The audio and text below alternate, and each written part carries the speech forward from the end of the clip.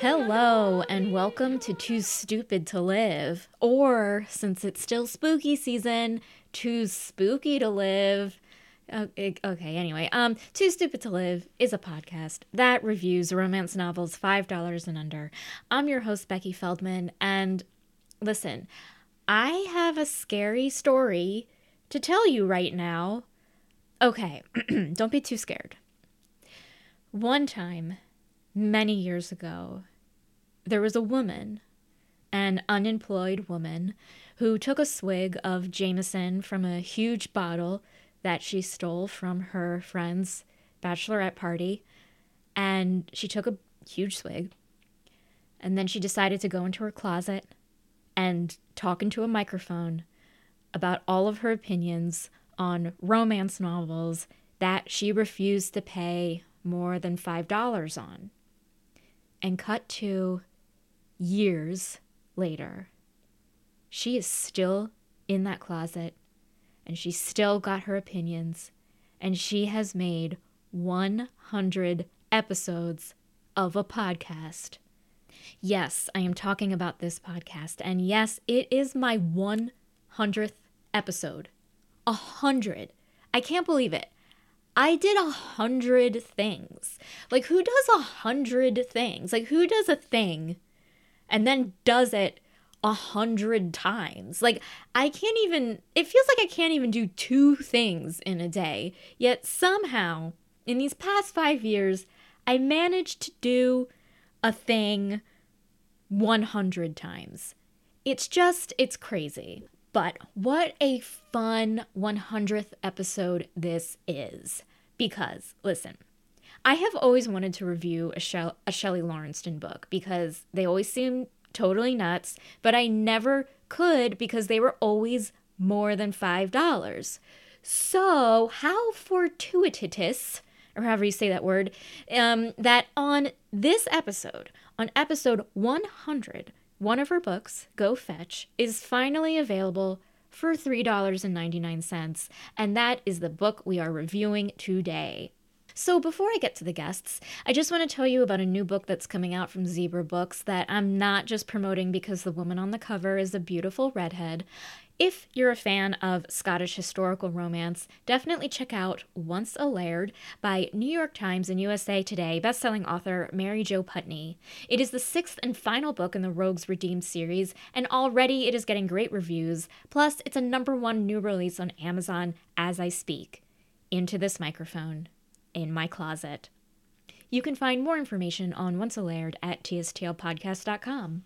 So, my guests today are UCB friends of mine, writers and performers, and married couple Madeline Walter and Ben Green. And I couldn't have had funnier guests on this 100th episode. So please enjoy this review of Go Fetch. Madeline, Ben, welcome to Too Stupid to Live, the podcast. Thank you. Thank you so much. We're so excited to be here. We're really excited to be here. I am so excited to have you guys. Okay, so the first question I always ask is, before this book, have you ever read or skimmed like a romance novel or like erotica or anything like that?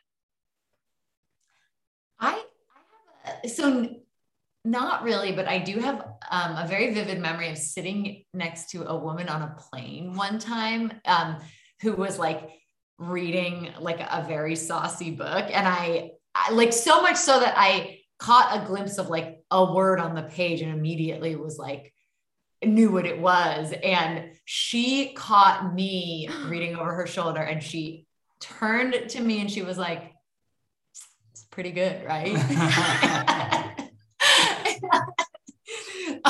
So that is my favorite erotica memory prior to reading this book. Mm-hmm. I love that. Like, I love she wasn't like, excuse me. She was just like, right? Like, what a nice person. I know. I thought it was really sweet.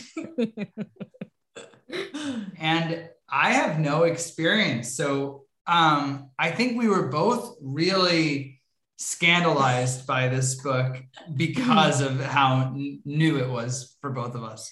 I read romance all the time. Obviously, I have this podcast.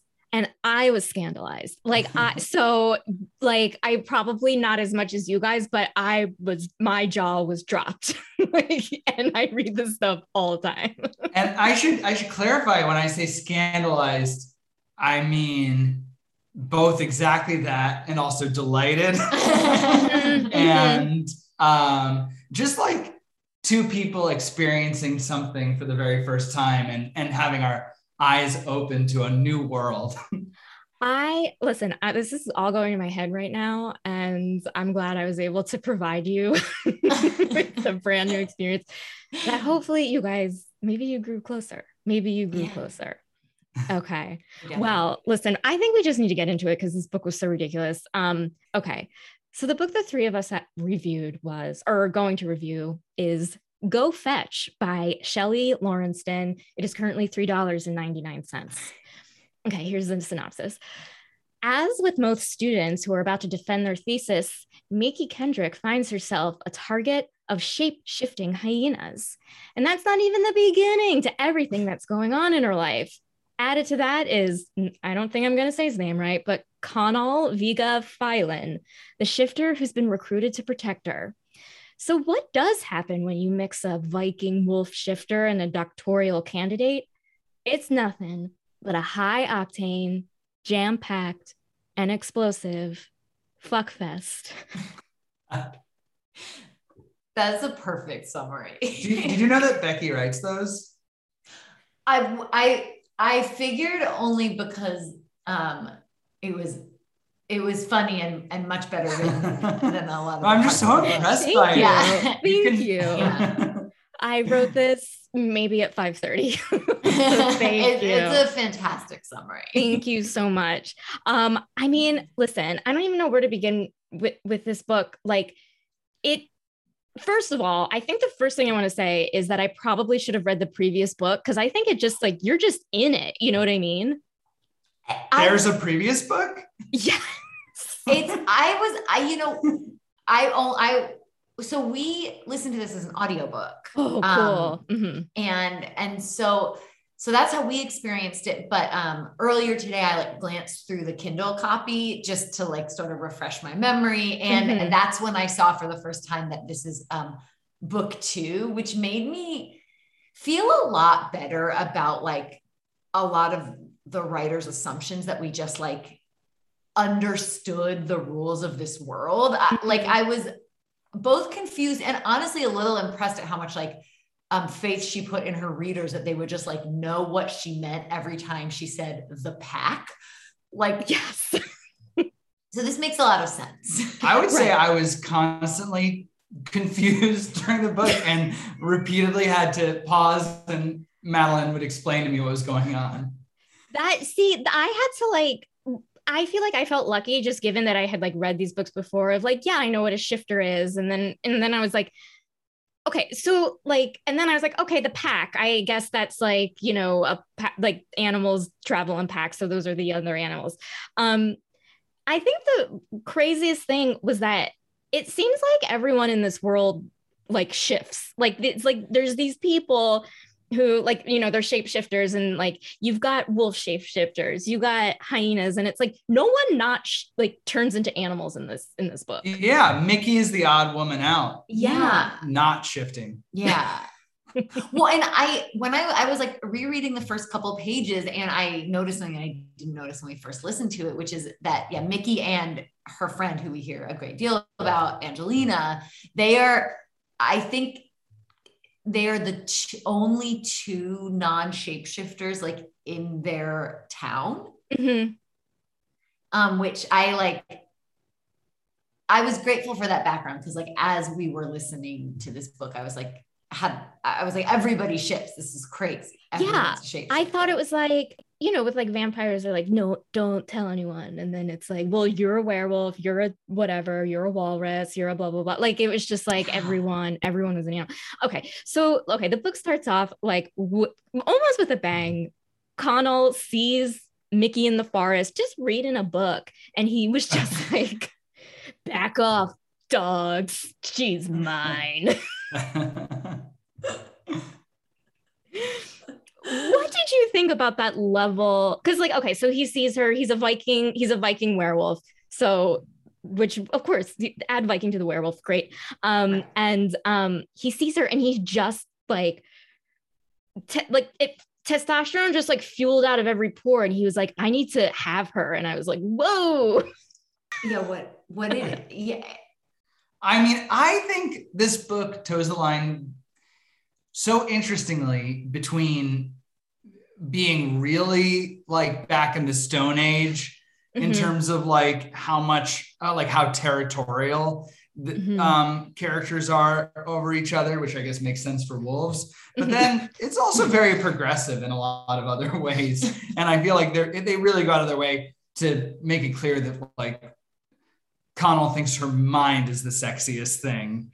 And that he loves her in a very permanent way that has nothing to do with her looks, or like has something to do with her looks. But like there's like a sentence that talks about when her looks fade, like it won't do anything for him, like for his love, because he's in love with her. But yeah, he's clearly a very aggressive character. And I think like he makes her so okay. Like, I mean, they're both so horny. And I wrote that again and again in like notes. I'm like, this book is so horny that I don't even know what the non-sex plot is about.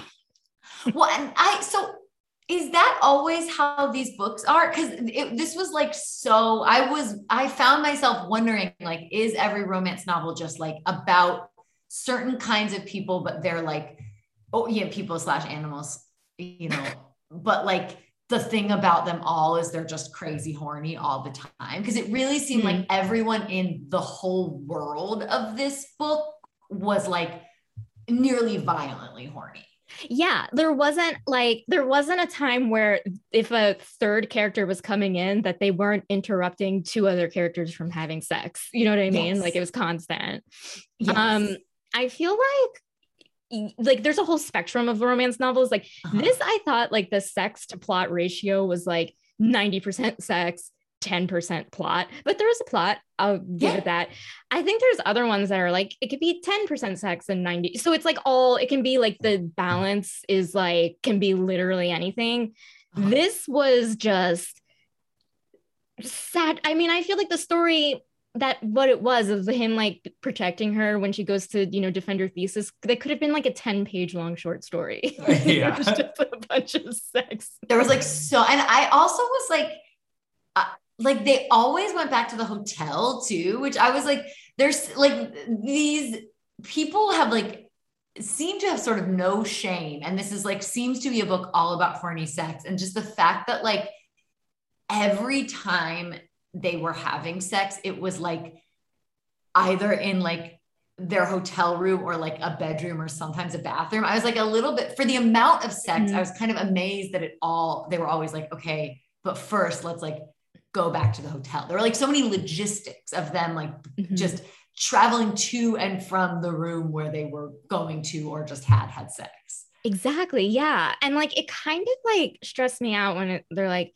oh no, like someone attacked her in an alley. Like that's what happens to me. Someone attacked her in the alley. And then like, she's like, oh, I have to travel with this guy I'm so attracted to. And now I'm having sex with him. And then it's like, did you just forget you were attacked? You just like got attacked. There were like so many high stakes things happening. And they just took like the longest breaks to have sex. That was stressful. Yeah. It just like, and it's like, I forgot. I'm like, wait, what? She like, there were even parts about her character. Like, it seems like Mickey does everything, you know, like, oh yeah, she has a high IQ and like, oh yeah, she makes weapons and like, wait, what? She's a hacker. Yeah. We couldn't believe when they announced her IQ as like 178 or something. Yes. I just couldn't believe she knew her IQ. Have you ever tested for your IQ? I don't even know how to like do that. No, I never have. Have you?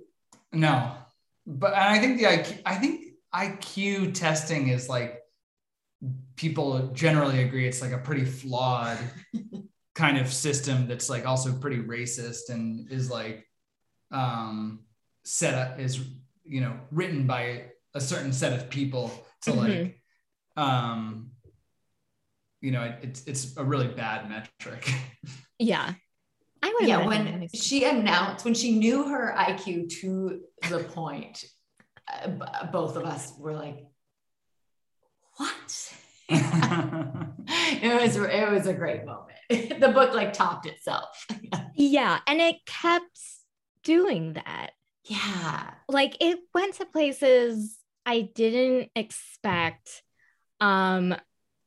Wait, so Mickey's a hacker and she like, but is also a student, but she also does like, is a bartender.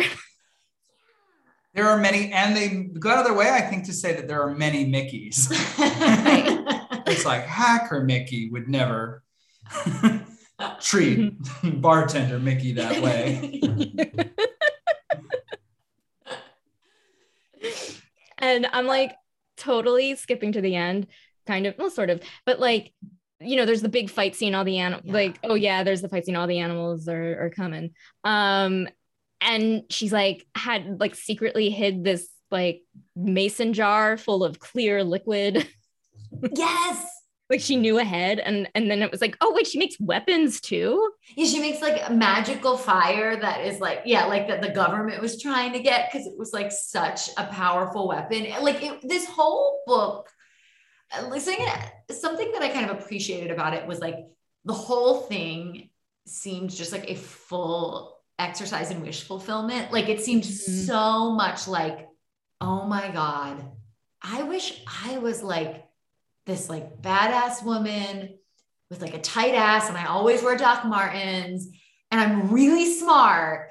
I'm smart at weapons. I have an academic career. I'm a hacker. All my friends love me. And multiple times in a 1 week span, my name has been chanted by a group of people who love me. And I have 2 best girlfriends who do anything for me. And now I have this like hot boyfriend who I've had nonstop sex with, even though I've been like pretty mean to him this whole time. And he also loves me for my mind. Like it just seemed like it like really went round the world on like all of the things a person might want in their lives in all the different aspects of your life. 100%. Yeah. It felt like the whole time I was reading it, I felt like this whole book was a bachelorette party. You know what I mean? Because the other like main theme of the book is that she has really good friends and loves her friends. And they go out of their way to like say that repeatedly. And they're all, and it is just like the way they interact with each other of like make sure to have condoms, like and it's like and they kind of want to be there for the sex. They ask details.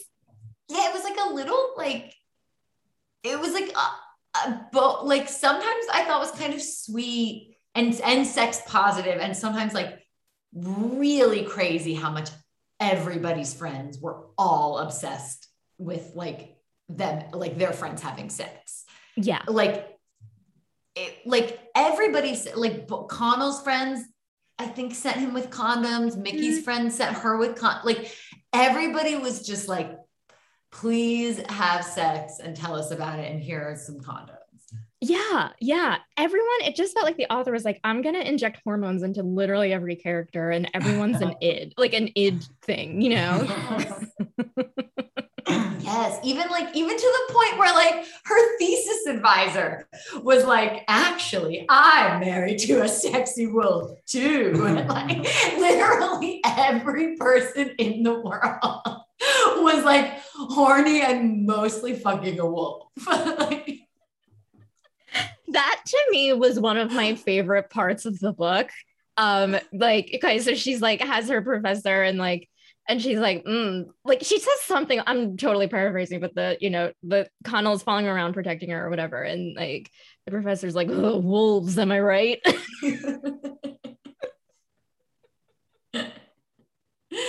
But that was also like a great example of like another thing I sort of really liked about this book was like there were almost no real obstacles to any of the heroes in this story. Like all of these points where I was like, oh, she's gonna get in trouble for like making out with Connell in the hallway, and then like her thesis is going to be jeopardized, and then she's going to have this like internal conflict of like, oh, this like I love him, but he is getting in the way of my academic career. But instead her teacher was just like, ooh, cool, this makes me like you more. It was like a really interesting, like pleasant surprise. Yeah. And even with all this stuff going on, when she went to defend her thesis, that whole scene was just like, she was like, yeah, I pretty much just kicked ass and killed my thesis defense. Like this whole, the whole, like her worry for the whole book, like from page 1 was like, I hope I nail my thesis defense. And just the fact that scene rolled around, went off without a hitch, and that's all that was said about it was like so great. It made me laugh because I was like, what's her thesis on? We don't even know what she's studying. I don't even know what defending your thesis is, to be honest with you. And would have loved to see that scene. Yes, I would have loved that. We didn't see it at all. She comes out so fucking confident. Like she's, like everyone's like, oh, Mickey, you think too much. And she comes out being like, I kicked ass. And it's like, if you think too much, you would not think that. No. So it was like, they were like, oh, I don't know. It's kind of enough about the thesis, right? It's like, yeah, the writer like only was interested in like talking about like how nervous she was for her thesis. Yeah. Not at all interested in the actual thesis defense. Yeah. So let's talk about Connell for a second. His testosterone level in this book scared me, and I wanted to like hide under my bed. So I have a question for you. Yeah. In the audiobook, almost every one of Connell's lines is read in a voice that's like, Mickey, don't do that, Mickey. That's really good. That actually. Thank you. Yeah. Is that how you read it in your head too? Or is this just what the lady who read the audiobook decided? I read it like, it's hard for me not to like picture this guy as like a huge like Dave Bautista kind of guy. And so, yeah, I just pictured him growling like, Mickey, like, almost like the, yeah, like Christian, what's his face's voice from Batman, Oh, yeah. Like, yeah. See, full on growl. I am Connell.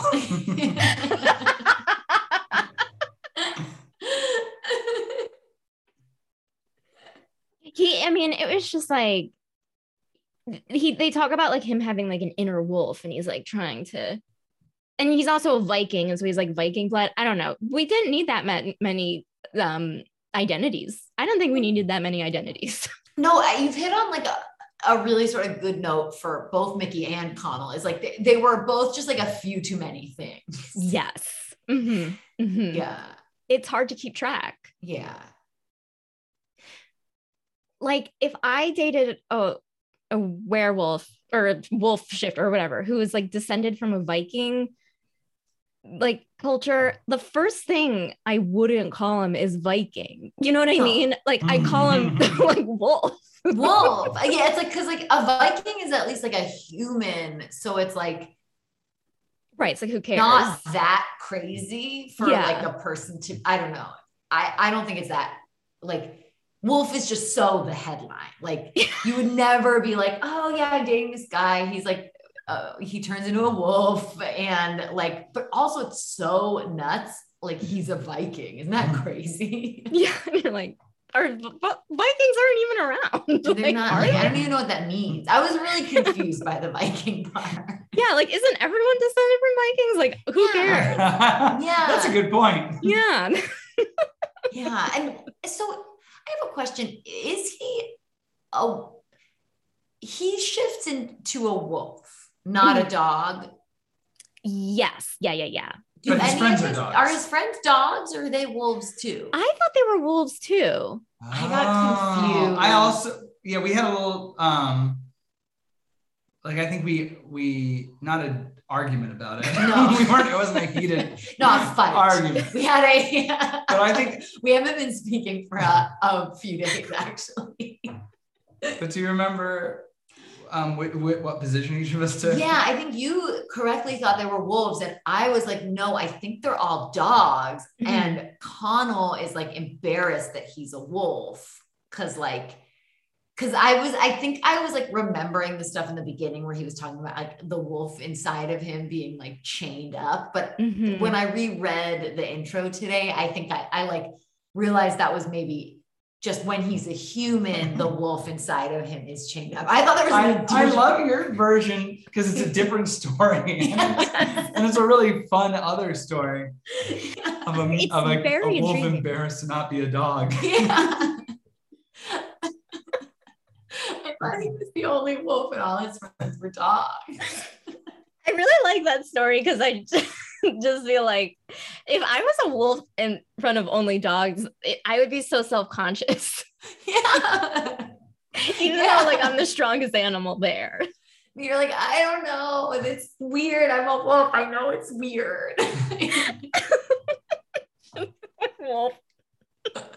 I really thought that was like the extra dynamic. But then when I reread the beginning, I was like, oh no, I guess he just is originally from a meaner wolf family or a wolf pack. And so he's sort of an outsider in the Magnus pack or was he in the Magnus pack? Is that his I pack? think so.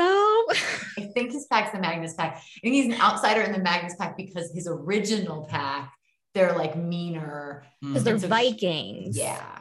Oh, Yeah. that makes sense. So he's like more feral. Everyone's wolves, but he's like more feral. Yeah, I think so. And this took a second read of some of the material for me to glean. I read this book 9 times. And each time you learn something new. Yeah. Well, there was, I did think he was a dog for a second because there is one part where like hyenas are after her, whatever. Yeah, of course. And he has to like turn to a wolf to like save her or whatever. And a dog comes over and it's like a really sweet dog. And the dog was being really sweet. And I was like, oh, so he's like kind of like this like huge macho guy when he's like a man. But then when he's a wolf, he's like a sweet dog. Yeah. But then we learn it was just a random dog. It wasn't. It was the golden retriever. I kind of love that scene. Yeah, I did too. It's funny that they keep saying he's like a big teddy bear because he's really like a big wolf. Like there's some of all the animals you could choose, that one seems flawed. Yes, it's like it's confusing to compare him to another animal in a world where there are probably shape-shifting bears. Do you know? Are there shape-shifting bears? Yeah, there are shape-shifting bears. Yeah. I think there's it seems like you can shift into any animal in this world. Like no animal is off the table. Oh, I would love to have heard more about that in the book. Yeah. I would have loved like a little less about like all of the different wolves' businesses and a little more about like what other animals other people are shifting into.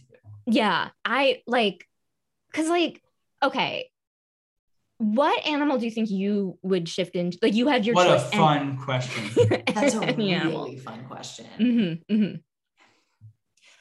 What animal would I want to shift into, or what animal do you think would I probably end up shifting into? I want answers to both those questions now. No, I know. So it's definitely like I have a strong feeling inside me that it would be a turtle or a frog. And I feel like that it speaks to what a different guy I am than Connell. But those feel much more, do those vibes kind of feel right to you? Yeah. And I'd say aspirationally, I'd like to say a penguin, but I don't think it's as realistic as you could be a penguin. That turtle feels exactly like, I feel like my story would be like, I'm a turtle who like often retreats into his shell, but like learns that I can like leave my shell behind. That's a great story. That's a great story. What about you? Maybe a rabbit, like a bunny. So we're like the tortoise and the hare. The greatest love story of all time. Yeah. That is really true to our like dynamic. Significantly less erotic than a human wolf, I guess. But I don't know. Yeah. I think a rabbit, because I've always just really liked bunnies. I've always felt very like that was just like my favorite animal from like a very young age. But I also feel like you used to dress as a bunny a lot. Yeah, I spent a lot of my childhood dressed as a bunny, and so I think that's what I would be. Yeah. Is that the one you want to be, or the one you think you are, or both? Well, that's the one I think I am. And I honestly, I wouldn't mind it. I think there could be some fun things about being a bunny, but I think I would honestly rather be something that could run a little faster. Like, I think it would be fun even just to be a cat. 'Cause like you can kind of like run around and jump and like do some cool stuff. Yeah. Yeah. So maybe a cat. That's a good one. 'Cause I think there's like in this book, or like in this series, I think they're like panthers and tigers and stuff. I mean, like, so like cats. I was really excited when the tiger came at the end. It felt like a great Marvel ending where I'm like, whoa, tigers are coming. It really did. And I'm like, should I read the next book? And the next one about Andrew. Wait. Okay, 2 questions. Was the first one about Sarah and Zach getting together? Yes, the first one was about Sarah and Zach. Yeah. Oh, that makes so much sense. Like, because their relationship really did feel very lived in for like the sort of secondary characters in a book. Yeah. And I think that Mickey was like a side character. And then it's like, I have a feeling the cliffhanger in that one was like Mickey. And then that's maybe what gets into this book. Yeah. That's really cool. Becky, you need to tell us who your animal is. Oh, okay. So I feel like the animal that I would turn into, like that, this is my curse. This is not a curse, but like, you know, I feel like I would turn into a cat, but one of those cats who hides under the bed all the time, like, and doesn't leave. A scared cat. Just a scaredy cat. Like one of those cats where like you like know someone for years, you've been to their house, and then they're like, oh, my cat's upstairs. And you're like, you have a cat? And that person's like, yeah, that cat's always been always hiding under my bed. This is pulled from the headlines of our life right now, because our cat has developed a new habit where she not only hides under the bed, but hides under our covers. And it looks so funny when she's under the covers. She never used to do that, but she looks just like E.T., sort of slumping around in there. It's a reaction to like she's had some how would you describe it? She got lost last week. This is not what this podcast is about. So you can either we'll be so quick, or we'll keep it brief. And keep this sad story real brief. Yeah, we'll keep this sad lost cat story. Or we can make it erotic.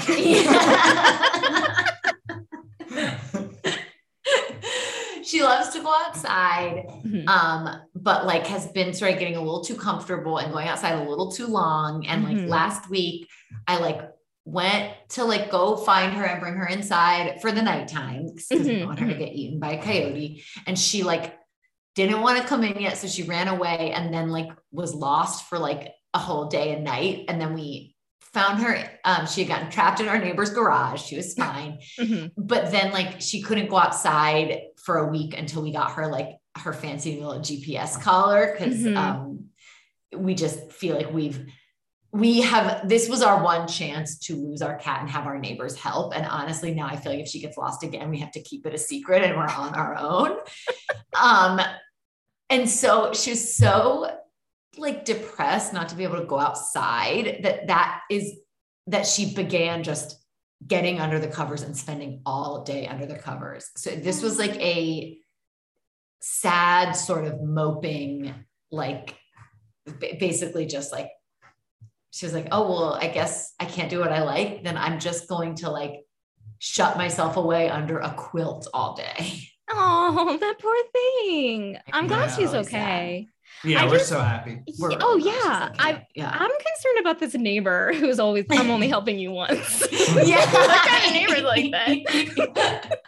I just will feel like really embarrassed. Like, I feel like people were like, I was just like really ready to be judged for losing our cat in the first place. I feel like whenever people like learn she goes outside, like most people are like, cool, whatever, you know, that's your cat. And then some people are like, it's really dangerous. There's coyotes. My friend let her cat out and it got eaten and we found their bones strewn around. Like, I just God. I just feel like people can be like sometimes very judgmental of an indoor outdoor cat.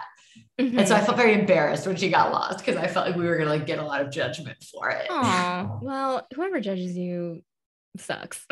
Thank you. People were really nice. I don't know. I'm just imagining a whole inner life for people where like they were nice the first time and the second time they'll be like, you idiots. You get one help and then I'm done. Yeah.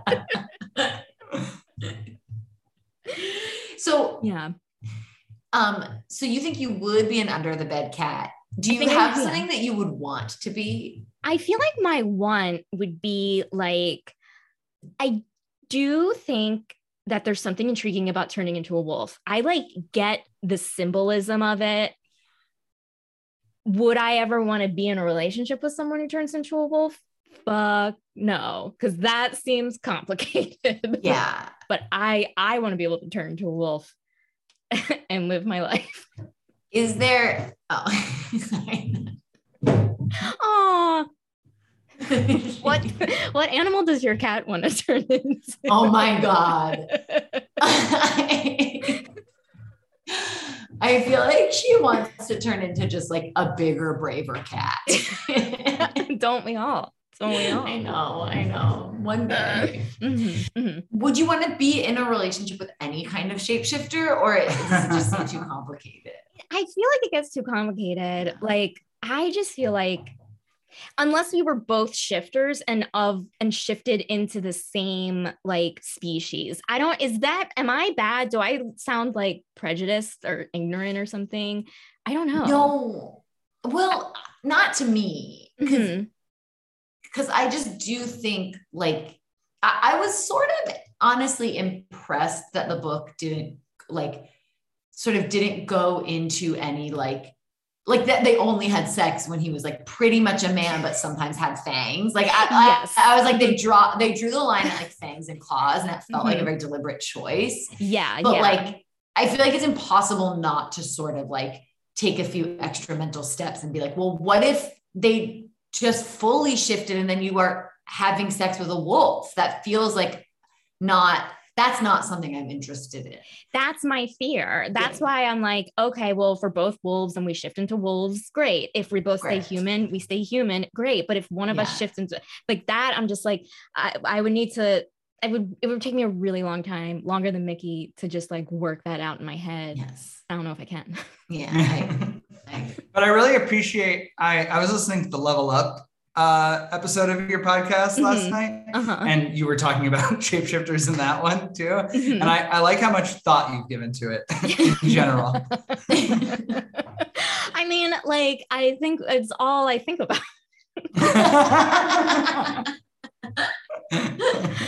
Granted, it does change. Like every time I see a new book where like, oh, someone can shapeshift into a hawk. Awesome. Like, I'm like, oh, I'll change my mind. Maybe I'll change my mind. Like literally you can shapeshift into anyone. Yeah. Would you shapeshift into a hyena? Because those were the bad guys in this book, apparently. Okay. Yeah. And I was surprised when like Mickey said like they were the scariest thing she'd ever seen. Yes. And I was like, that doesn't seem that scary. It made me doubt that I knew what hyenas looked like. Me too. Same.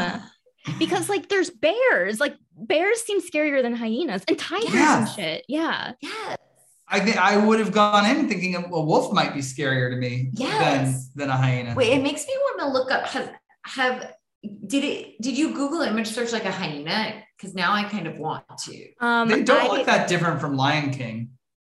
That's what I thought. Like the Lion King hyenas, and they're just like little. They're scary. No, they are scary. I think they're scary. Okay. Well, I think they are. They are. No offense to hyenas. They're a little evil looking. Like, do you see that? Can you see that? Yeah, I see it. Yeah, they have like a glare. They have a glare. Maybe like emotionally evil.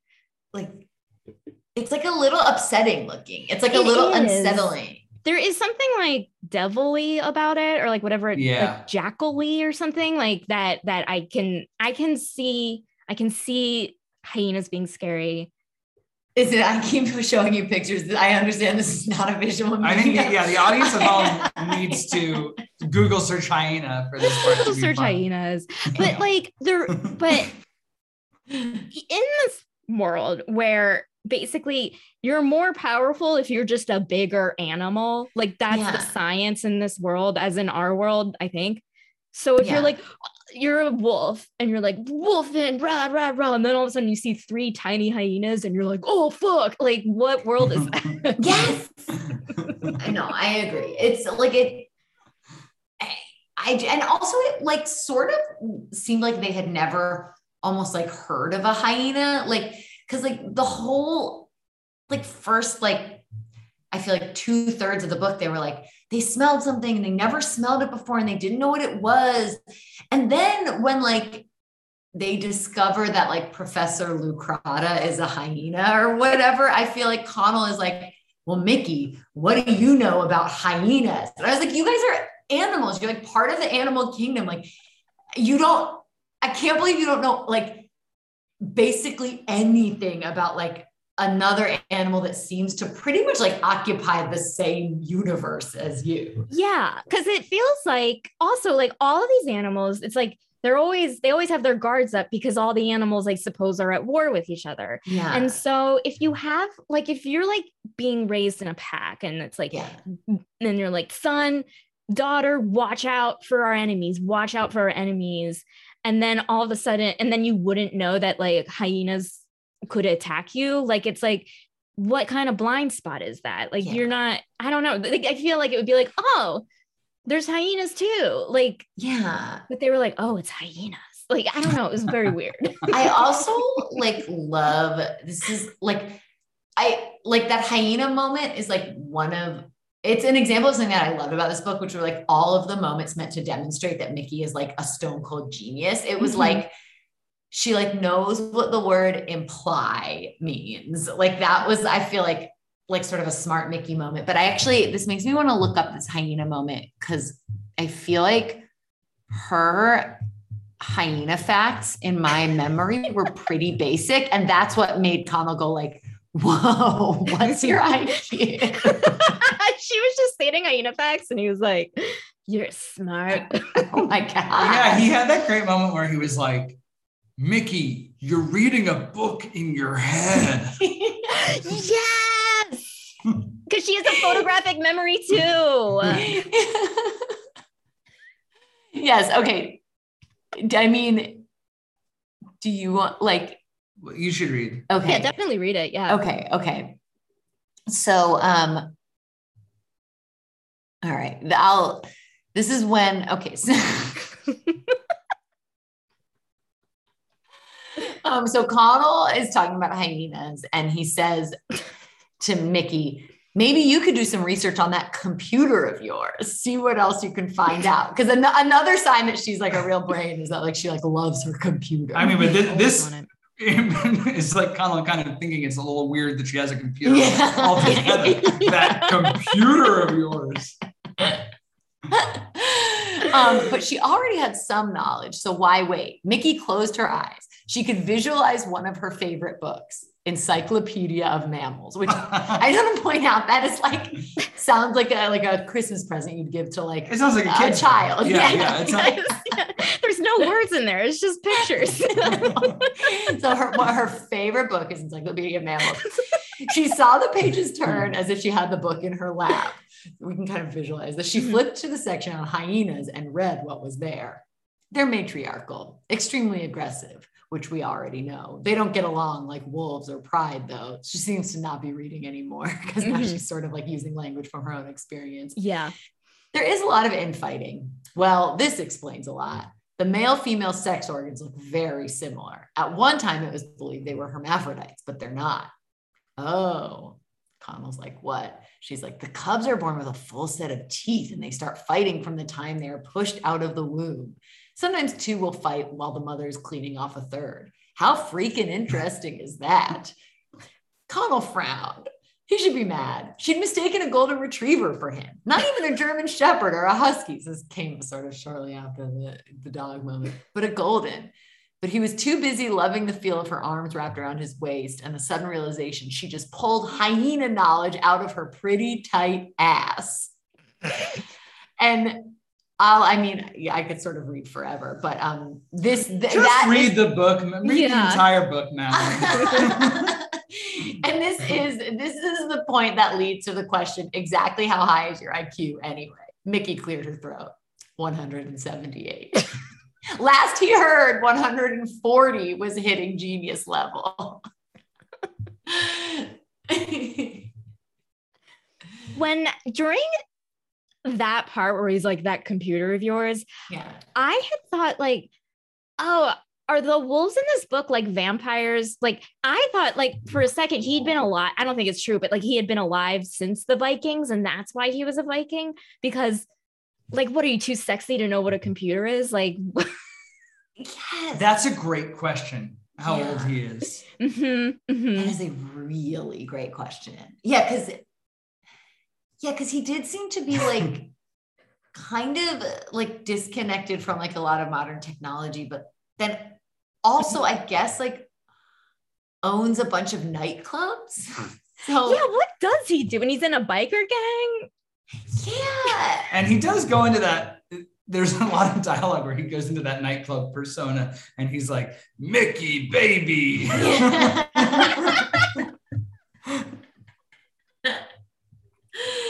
You're right. He's like Nathan Detroit. You can't stop me from loving you. Yeah. It's like a character on like The Sopranos. Yeah. I also, speaking of his age, in one of my dumber moments reading the book, characters started to refer to him as Thor. And I think they meant that he was like big like Thor. But that was the moment I had to pause and say to Madeline, is he Thor?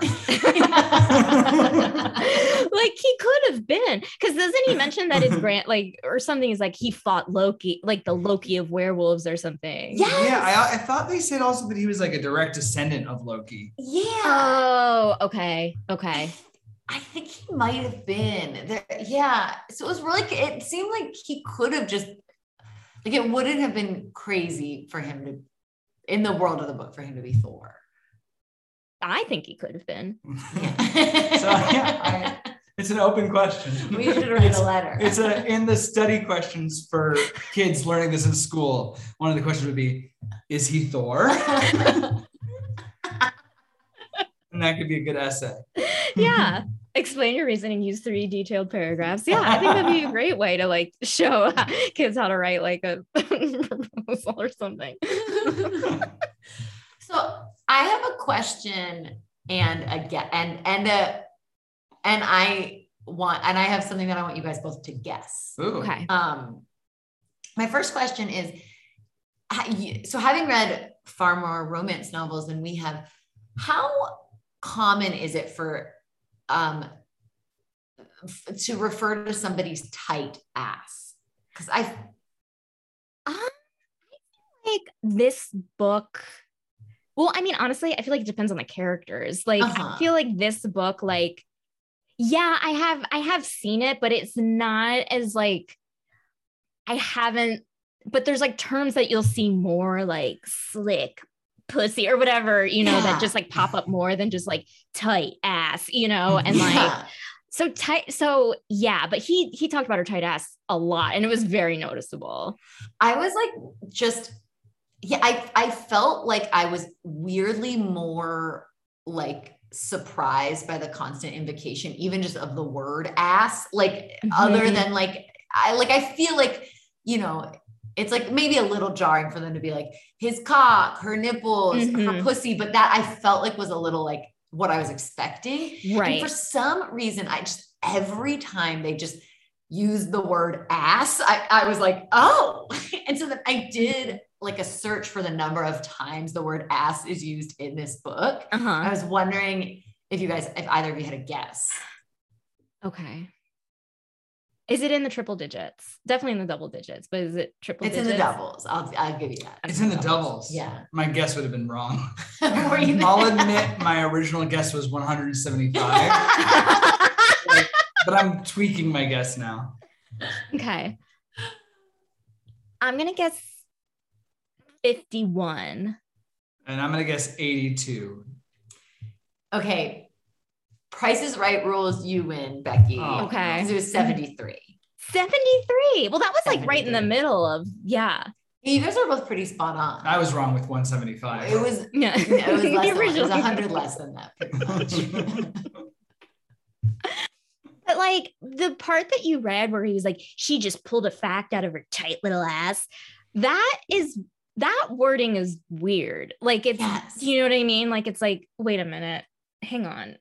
When you pull something out of your ass, doesn't it mean you're making things up? Yes. And she pulled it out of like her, I guess, photographic memory, which had photographed the Encyclopedia of Mammals.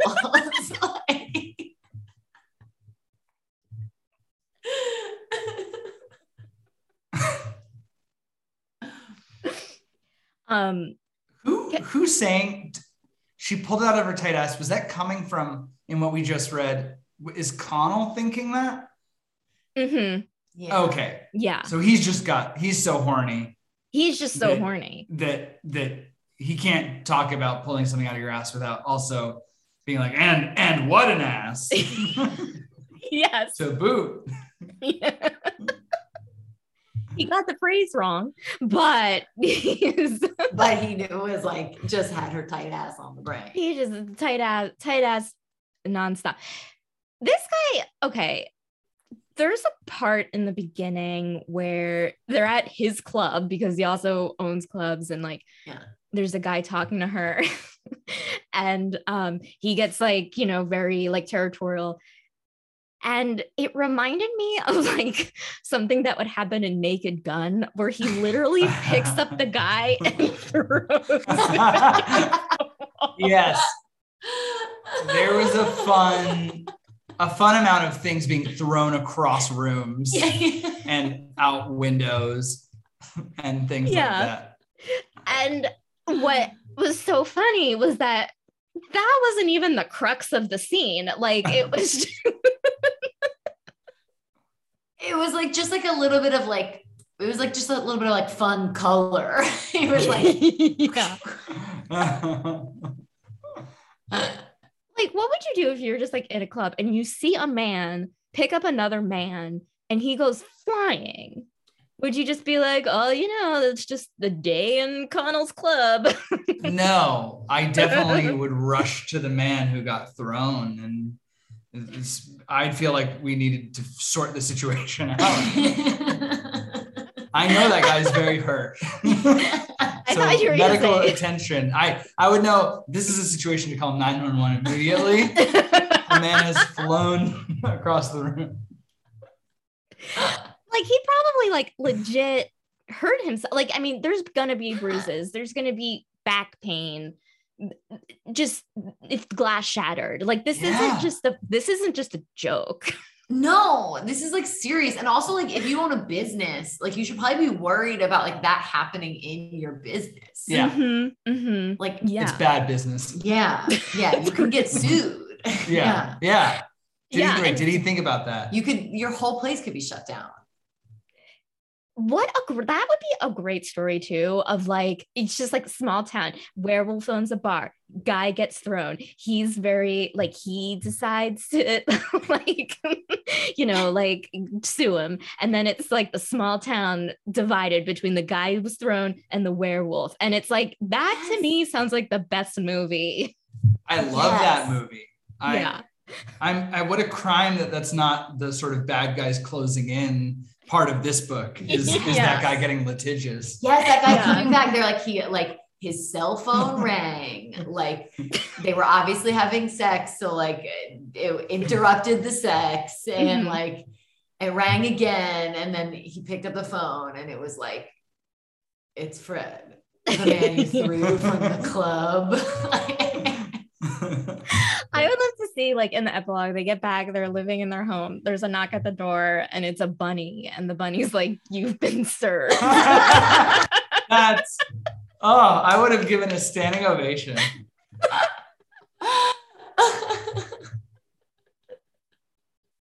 Are you the bunny?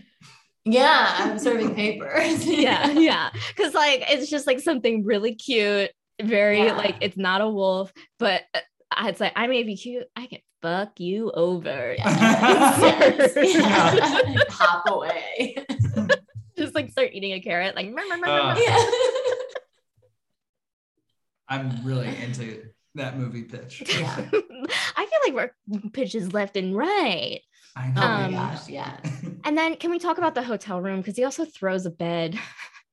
Which was also like bolted to the wall and floor, which like, is that normal for a hotel room? I guess maybe the back of a, but my first thought was just like, I know not like the main crux of the scene, but I was like, what kind of hotel room is this that like the furniture is bolted to the floor? Yeah, that's a good point. Good point. Thank you. But he like wrecked that hotel room. Yeah. I thought, in both of us in that moment, we thought that he wasn't Connell. We thought he was his cousin Einar, because they had made like such a meal out of like Einar looks just like Connell, but he's like mean Connell. And so we were like, oh my God, this is the twist where like Mickey's gonna like, she's gonna like fuck Einar, like, and it's gonna be scary, and he's gonna like scratch her or something. She's gonna think it's Connell, but it turns out it was just Connell. He was a little mad. We were always ready for that Einar trick to happen. Yeah, that's so weird, because like in the beginning they bring up like, you're not like your family's ruthless, and you would think like the family would come back in at the end, but they don't. They don't. There wasn't really like a villain. Like it was like there were just like a bunch of half villains just getting in the way. Yeah, there were like a couple people, who were just like a little annoying and then never came back. It's just like snooty people that are just like, we don't like you, we're hyenas, and then they blow them up. Did either of you get Grease vibes at the very end of the book? It was very like, tell me more. Yes. Is he a big wolf? Yeah, so like the final paragraphs of the book is that like they come back and she's with her girlfriends and he's with his guy friends, and they're like, you fuck, and then like, and they're like, oh, did you scream? Like it was totally Grease. It was so Grease. Now I want to write that parody for the Go Fetch fans. It was so goofy because like no other part of the book was like that. Like it wasn't just this fast, like, you love her, man, you love him, girlfriend. Like you're the intercutting was really interesting. It was also like, this book like establishes so clearly over and over and over and over again that they love each other. Like the prologue is like, pretty much they love each other. And then like every opportunity we get, we are like reminded that like, even though they're resisting it, they love each other. So it just felt really like unnecessary to have a scene where they just like express to his old friend and her, to a bunch of people she had just met. Yeah. That they love each other. I think this book was written for a very forgetful person because everything is reiterated all the time. They're always like, and just to remind you, he's big and he loves her and she's smart. Really going for a PhD. And her best friends are Sarah and Angelina. Mm-hmm. And they'll do anything for her. They'll do anything for her. There was so much repetition in this book. Like I wrote down, like at one point, like, we get it. They're horny. Like it was just like, let's keep the story going. Let's keep it going. Like there were both of us, like I feel like Ben, you pointed out like that this was like, it felt like written by like a very specific woman who doesn't want to like hurt, who's like gotten in a lot of fights with her friends. Cause like the number of times where she's like, this was the closest she ever felt to someone, except for Sarah and Angelina. Yeah. That disclaimer was invoked so many times. Mm-hmm. Mm-hmm. Yeah, like it seemed like she was worried that Sarah and Angelina were reading the book. And we're gonna be pissed off. Like, I'm not replacing you with Connell. You're my best friends. Host before bros, don't worry. Which makes me kind of think maybe Shelley Lawrenston, like this is a true story of what happened to her. Maybe. I think you're right. I think it's a biography or autobiography. Awesome. I definitely believe she knows a lot of facts about hyenas. I believe that part is biographical. Yeah. I mean, I definitely think she had the Encyclopedia of Mammals right by her laptop. Yes. Right by that computer of hers. Just constantly looking at it. Yeah. Oh, go ahead. This is just like a side note. So we listened to a lot of this book, like in our dining room while putting together a puzzle. It took us two puzzles, two 500-piece puzzles. That's amazing, by the way. Congratulations on the two puzzles. Honestly, thank you. I will unabashedly brag about that. But we had like our windows open for a lot of listening to this, and I am like, just like, to again speak about our neighbors, I am like 90% sure like our neighbors like heard us listening to this like over the course of like several days. And I am so curious, A, what they think, and like B, like whether any of them would like ever mention it to us. They'll never mention it. But I'm curious. Yeah, because we have like new neighbors right behind us. And I think they are the ones, based on where these windows are, who like, they were definitely like letting their dog out into the yard while we were like blasting this. Like, yes. Maybe if we got to be friends with them, like in a moment of vulnerability, they would say, just to ask you guys. I feel like you should just be like, it's good, right? And then they'll be like, well, yeah. And the circle will be complete. I listen to audiobooks while I cook, or if I'm making something, and it's literally right by my, like, you can hear like anything that goes on in my kitchen. And so like one time I was listening to an audiobook, it got to the sexy part and like neighbors could hear, and I walked into my trash can, and the trash can, like, this is during like the sexiest part. And and it's like, he, like took her nipple in his mouth. And then I like walked into my trash can and fell over the trash can. Trash like went everywhere. And I'm like screaming shit as like this sexy book is like going on in the background. That's amazing. That's incredible. That I really want to see as a scene and something. I was like, I cannot believe this fucking happened to me. And I feel like whenever, like, so sometimes like if I have to finish a book or whatever for the podcast or for like something else, and I'm like cooking and listening to it, like, and my neighbors are like, they're like, oh, Becky's cooking again.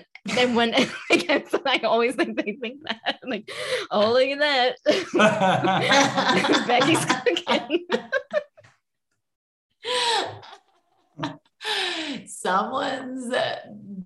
Someone's pinching someone's nipples. Mhm. Becky must be cooking. Yeah, I wonder what she's making. What now?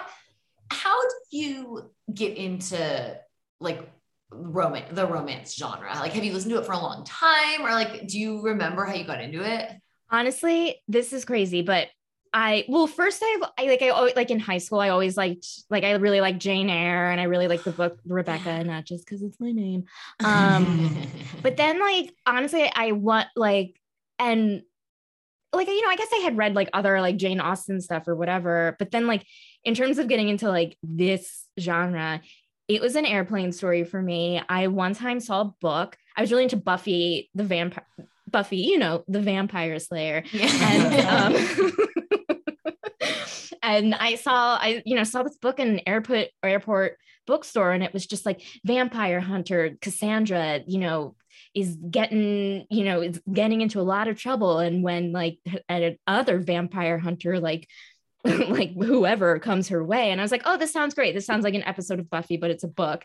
Yeah. Chapter 2, they started having sex, and I was just like, what is this? And I like turned, like, I'm on the plane, like, you know, this is the first time I'm reading the book, and it's in public. And I was like, you know, early 20s at the time, and just like, who am I? And I'm like turning all like, oh my God, like, I'm just, is anyone else reading this? But I was hooked. I love that. I love that, like, all roads lead to the airport. It really does.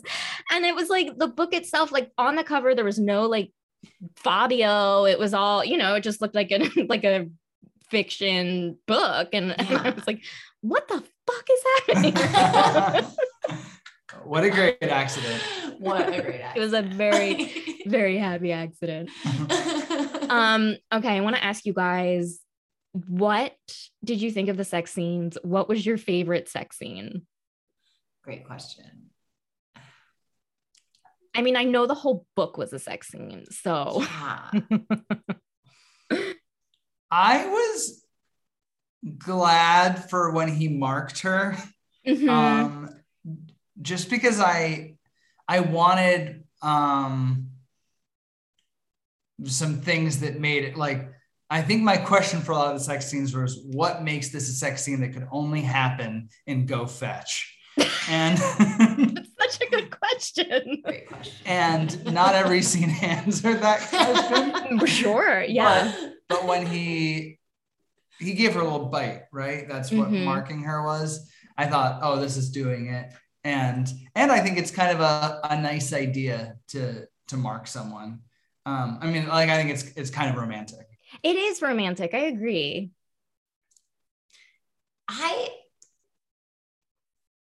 I kind of liked the one where she basically like blew him while he was on a phone call, because I thought that was like, I felt like that was really like the promise of the premise of like a smutty book. I just liked how, like, I liked how sort of like naughty that one was. Yeah, she was really letting loose. She also had the popsicle in that too. Was that also the popsicle one? That was the infamous cherry popsicle scene. I also like was kind of confused why they, like, I don't know, popsicles don't seem like the kind of thing you like bring into a hotel, because you like don't really have a freezer, but like, I know, but fine. No, but you're bringing up good logistic points of it melting, and I feel like she had that popsicle. That popsicle was intact from downstairs to upstairs in the hotel room while you're typing for a while. Yeah, that's a frozen popsicle. Yeah, honestly, like, just the amount of time it takes you to like get out your laptop and like she was typing for a while and just eating a popsicle. It's like crazy. What about you, Becky? I think that was my favorite one too, because it was just like, it kind of like was the book of like, this is the most, like, he's on the phone talking about something serious with his buddy. She is like giving him a blowjob with a popsicle. And I'm like, this is the book. Like, it's crazy sex and then high stakes, but we're more concerned about what the sex is, and it's great. Yeah. And I love that he was also like, that the end of that phone call. Yeah. That phone call was about the fact that they were being hunted, that like they were actually like somebody was trying to kill them. And then my favorite, wait, can I my favorite part of the scene. Okay. So my favorite part of the scene is, so like, this is kind of like the end of the popsicle conversation. So especially once she tossed that ice pop, wrapped that soft hand of hers around his balls and lightly squeezed. And this is what he's hearing on the phone. Well, since I've got you, why don't we go over the stuff for the new club in Barcelona? I just like love that it becomes a business conversation about like the clubs that they own. Like, it was such a funny reminder that like just going on behind the scenes of like all of this drama, like these wolves have to like run like a successful hospitality business. I just loved it. There's something to be said about like them being able, every single character in this book being able to multitask. There is something to be said for that. Yes. And then I also love that phone call like ended with like finally Zach let him go because he was like, Sarah's trying to like take my pants off now. So it was like the only reason like the blowjob conversation ended was because like the guy on the other end was somebody was about to have sex with him. It's the only thing that ends conversations in this book. Like nothing ends with just like, see ya. They're all just like so busy having sex. It's like great. Like they are all just like, I feel like all of their conversations should be like, oh my God, I'm fucking swamped this week. Like we're opening a club. We like have to fight the hyenas, but I have to have like, I have to have like 9.5 hours of sex and I just don't know where it's going to fit. It's just like their schedules are too full. Yeah. And she has homework. Like getting your doctorate is like hard, I imagine. And she's just partying it up with werewolves and having sex nonstop. Like, don't you want to study? She doesn't even practice. Like, no, she hasn't practiced one time. Like, I don't care how much she knows the information. Like, she like you need to run through it like once at least. Yeah. She really it's like it's like just she really goes from one extreme to the next. She's like, all I can do is work. And then she was like, actually, I'm not going to do a lick of work. I'm just going to have sex. I'm going to win my dissertation. It worked. She did great. She crushed it. So, okay. I want to get to your overall thoughts and a final rating. You can rate this book based on how many popsicles. 1 popsicle, it's terrible. 10 popsicles, the best thing you ever read. But you can rate on like how much you enjoyed it, because like you don't read a lot of romance. So yeah. And also please include your final thoughts. Do you want to go first? I'm going to give it 8 popsicles. But it's hard to differentiate between how much fun I was having doing the puzzle and how much fun I was having listening to the book. So I think it doesn't matter. The whole experience. This particular puzzle of Polaroids that you can get at Target gets 8 popsicles. And honestly, I feel like they've blended together in my head. So there are some things about the puzzle that I feel that I'm like, oh, is that the part where with the bison? And I'm like, no, that was the bison on the puzzle.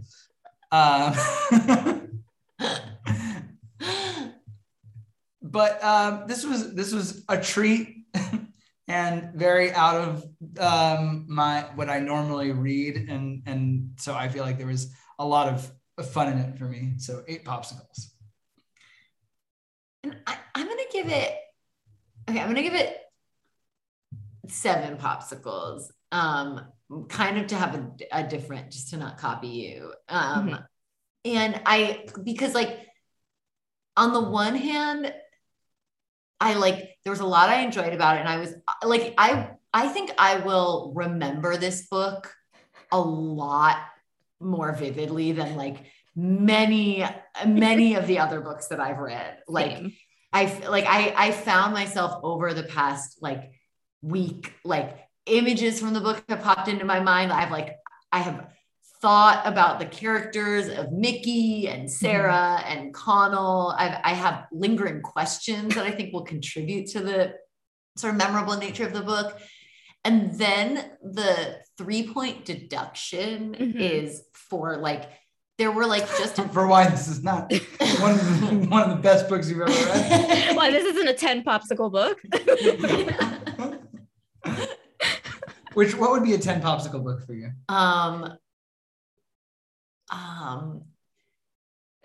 Please say the Encyclopedia of Mayonnaise. I feel like A Little Life. A Little Life is 10 popsicles. Oh my, yes. So why? So okay. So this is your reason for why this is 3 notches. It's 3 notches down from my favorite Life. book I've ever read. Is because there were like a couple sort of writing ticks that like by the end of the book kind of got on my nerves, like very specifically, like too many times, like the phrase like, when the hell did that start happening was used. And like, so there were just like a couple. And like, that was so not okay. There's a lot of that. So some of those like slightly like redundant kind of flares of attitude in the book, like lost at 3 popsicles for me. Sure. I get that. Like, cause there were parts where it's like you would read it and then there would be like italics and it's like what the characters were thinking. And it's like, you didn't need it. They're like, it's like something like, did you pack everything, Mickey? And Mickey was like, yeah, I got everything. And a box of like, you know what I mean? And it's like, we didn't need that.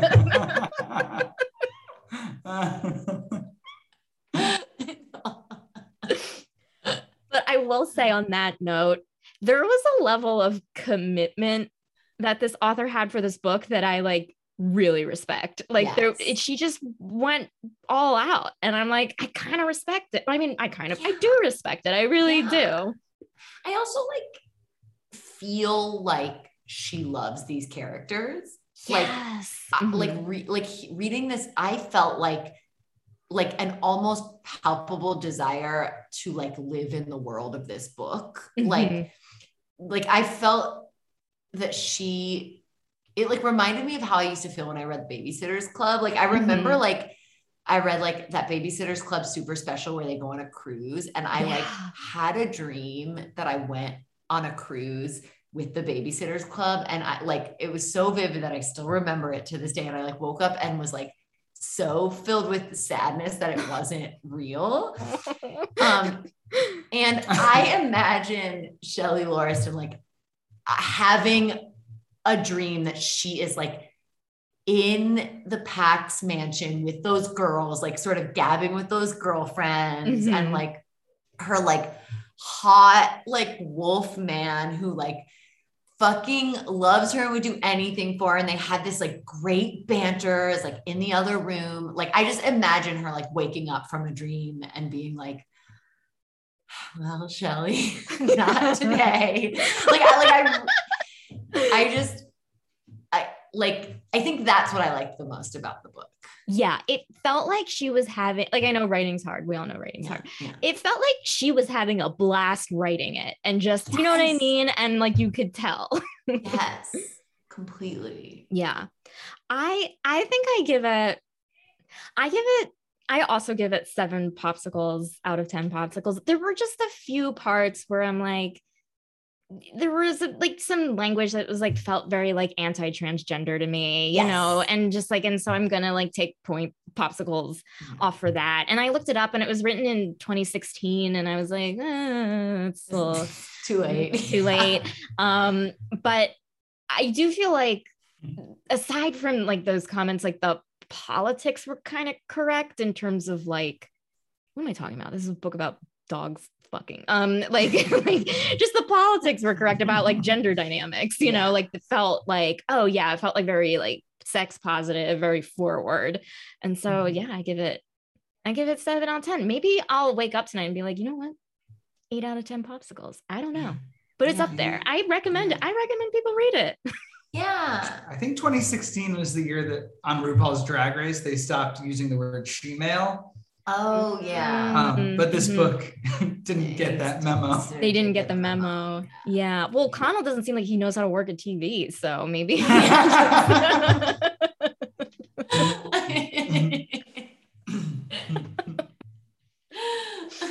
Well, oh my God, you guys, this was delightful. Thank you so much for being guests. This is like the book club I've always dreamed of. Yeah, this was really like such a fun world to get to be in. Too Stupid to Live is part of the Frolic Podcast Network. For more podcasts you'll love, visit frolic.media/podcasts. Thank you so much for listening, and have a great rest of your day.